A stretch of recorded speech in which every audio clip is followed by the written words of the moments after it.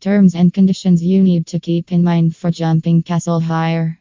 Are you planning to make your kids' birthday party truly enjoyable for the little guests? Hiring a bouncy castle will be the ideal decision indeed.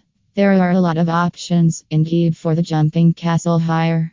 Be it about the designs or prints on the castle or the size of the castle, the variation is always there. However, that's not all. When you are taking the Jumping Castle on hire for the birthday party in Sutherlandshire, you are supposed to keep a few standard terms and conditions in mind too. Here are some of those listed for your benefit. Give a good read.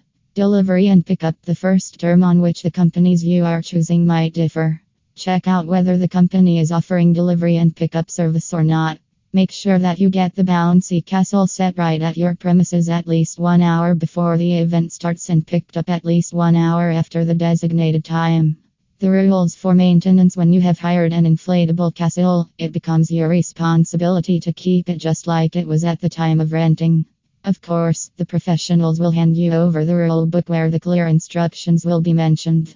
Some standard rules are removing shoes, no flips, no food and beverages, along with the safety rule of not setting up the castle close to bonfire or swimming pool.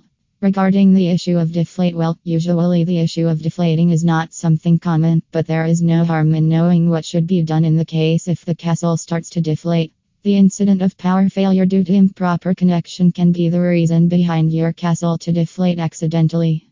In such cases, it is recommended, and if the problem cannot be fixed, it is recommended to call up the service providers as soon as possible. Giving it back after the rental period is over. There are certainly some terms and conditions implemented by the professionals to make sure the inflatable castle remains in good condition after the use. No wearing and tearing in Jumping Castle hire in Sutherlandshire will be accepted. On the other hand, as a renter, you need to give it back clean and tidy with no sticks or toys inside the castle. Also, the traces of fire damage or ashes might lead you to face a big time penalty. So, these were some of the terms and conditions you are required to keep in mind to make sure you don't end up facing a penalty after hiring the Jumping Castle.